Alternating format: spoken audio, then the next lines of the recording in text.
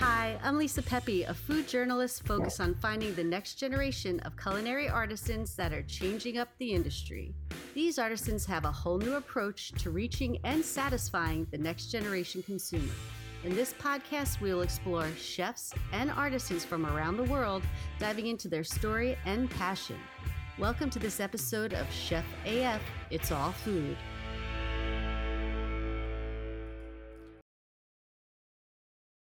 Welcome to Chef AF. I am your host, Lisa Pepe.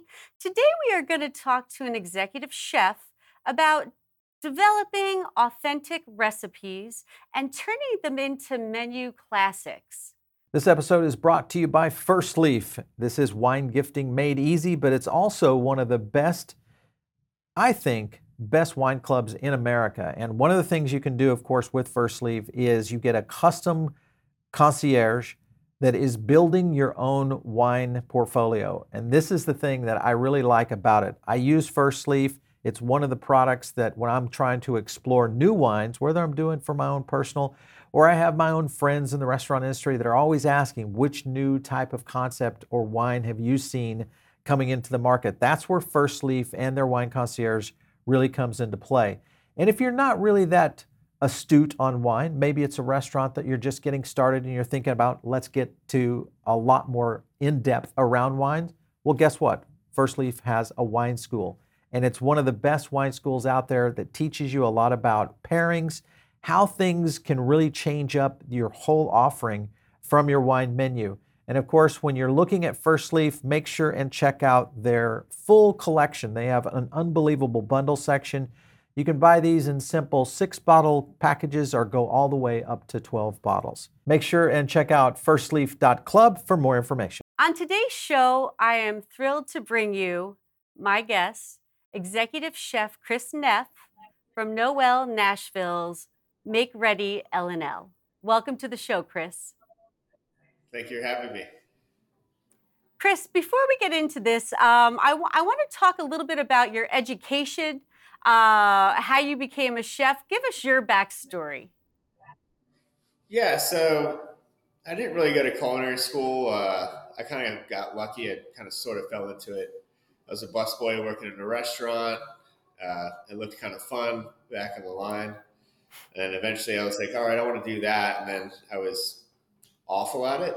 And then eventually, everyone kind of was like, all right, let's teach you a few tricks here and there. And then eventually I became better. And then, now I'm where I'm at now. So it all, you got to start somewhere.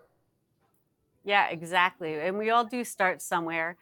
For those who may not know Noel or Make Ready, can you tell us a little bit about Noel and then talk about Make Ready and the team and what you do? Yeah, so Noel is a hotel in Nashville. The building was built in 1929, opened as a hotel in 1930, and then ran as a hotel until 1972. And then it was turned into a bank, a few other things, and then finally back in 2014, Rockbridge bought the property and then kind of converted it into what it is now. And it's this beautiful like Art Deco building, tons of original like Tennessee marble. We have this gorgeous ballroom. The features are really cool. I like when I first walked into the hotel after accepting the position, I was like, whoa. Like it's a pretty hotel and it's very unique and it's almost like walking into like an old train station. I really dig it. That's so great. And then tell us about Make Ready. Where does Make Ready come into play? So Make Ready is the restaurant. We're open 7 days a week. We have brunch 7 a.m. to 1 p.m. and then dinner 5 to 10 p.m. And we've kind of gone in Italian with a little Nashville twist just to kind of make it a little more approachable to the locals and make it a little bit more fun.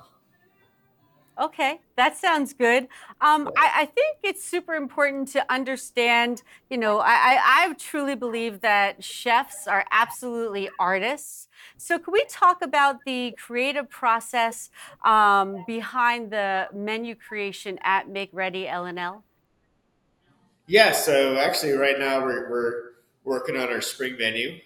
So that R&D starts kind of 3 months before we initially would want to roll out a menu. So I'll get with my team of chefs and I'll be like, hey, this is what we're going to change, X, Y, and Z. And then this is where I kind of want to go.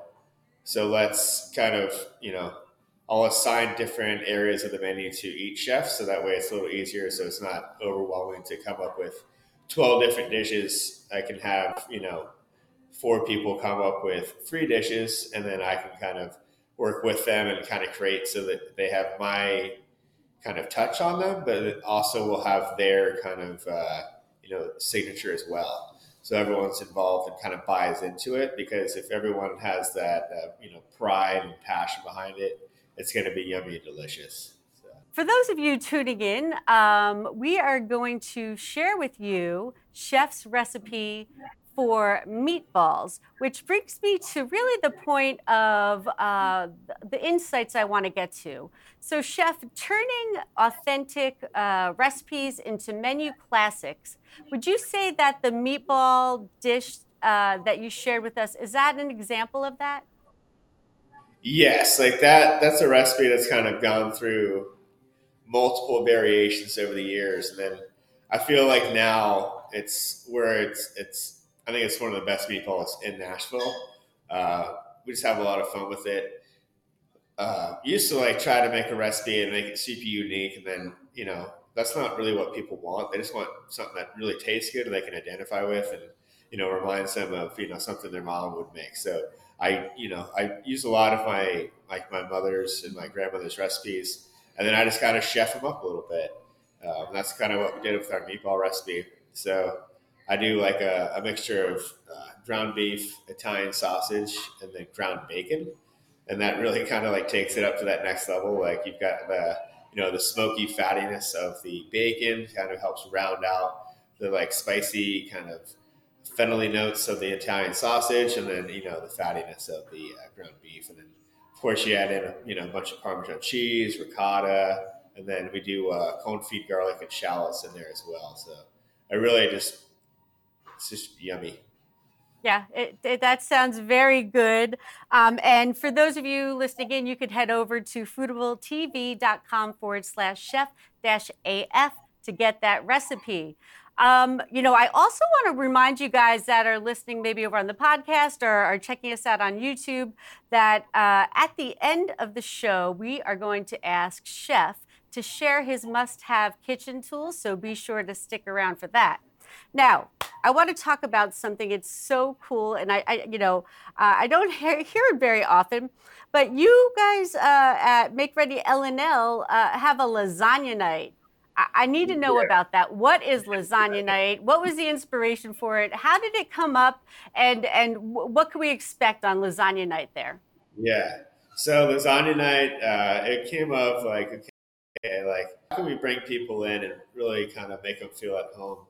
And Friday nights, growing up for me, my mom would cook lasagna.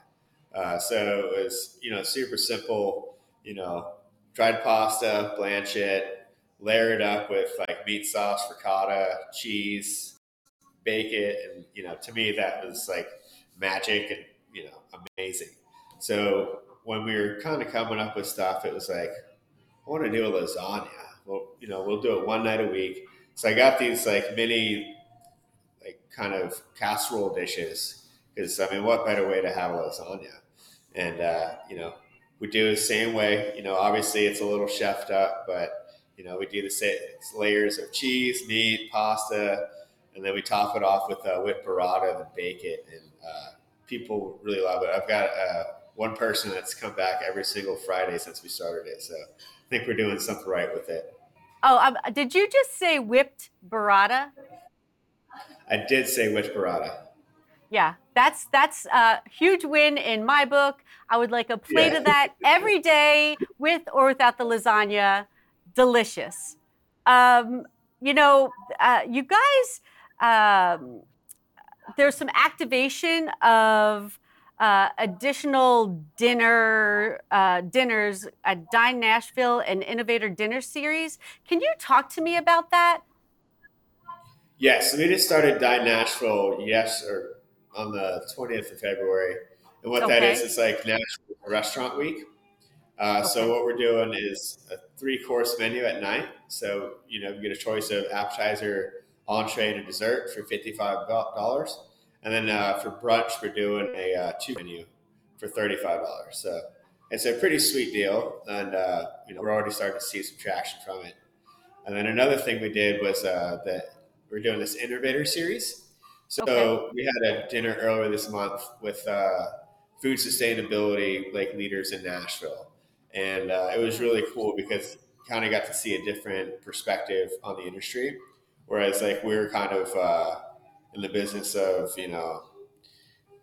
bringing in product and cooking and using what we want to cook with, whereas these people will take food stores and donations, and then they go out and they teach people how to cook with all these ingredients that are donated, and it's kind of a out of necessity, but it's really cool to see the food, like how people are dealing with food waste, and how we can look forward in helping out the community and also helping out the world in a way of making sure that we use all the food that we put out there.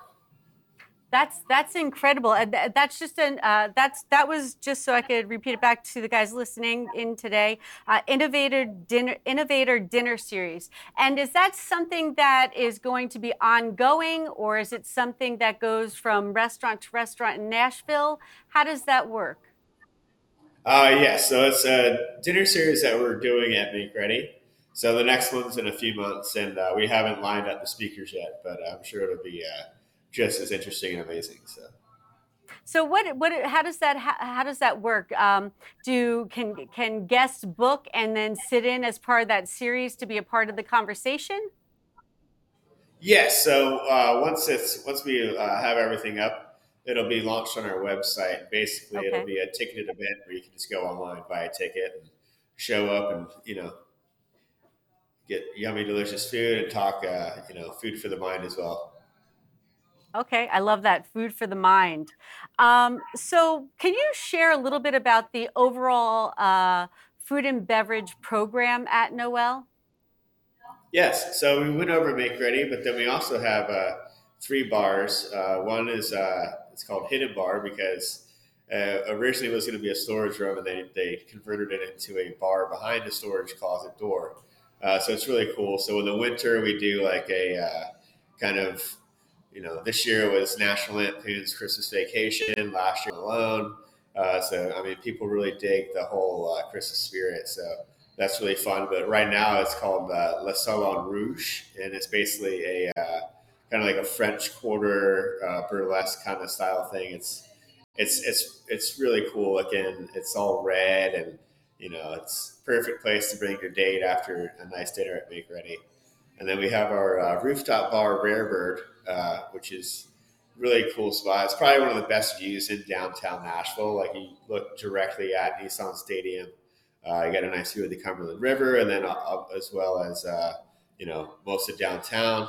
And then you can get my food up there, as well as some really amazing cocktails. And then we have our lobby bar, which is called Trader, and just we have 2 bartenders up there that are just kind of like legends in the town now, like for their martinis and old fashions, and Right. it's really classic and probably the one of the coolest looking bars I've ever seen. I And love it. then So there's a lot to do within the hotel. Okay, what else? What else do you have there? so we also have our coffee shop. It's called Drugstore Coffee because at one point in time it was a pharmacy.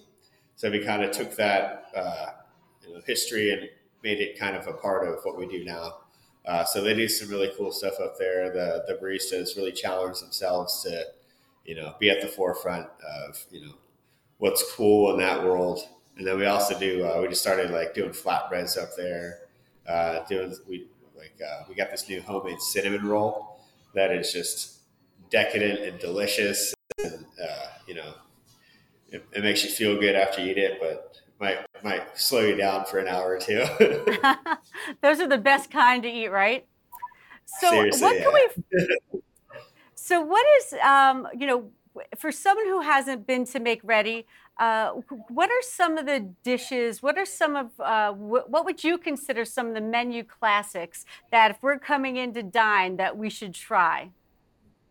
Yeah, so one of the most fun dishes that I came up with, and it's basically I take this crock that you would normally make like guacamole in, and I get that really hot, and that sits on the stove, and then we flip it over, we pour our pomodoro sauce into it, and then we have a big chunk, a 6 ounce chunk of breaded smoked mozzarella that we fry up and then bake so it's nice and melted on the inside. And then that goes into that bubbling cauldron of tomato sauce. Top it off with some sea salt and herbs.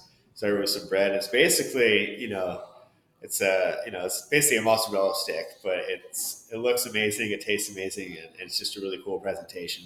And we call it formaggio crocante, which just translates to crispy cheese in Italian.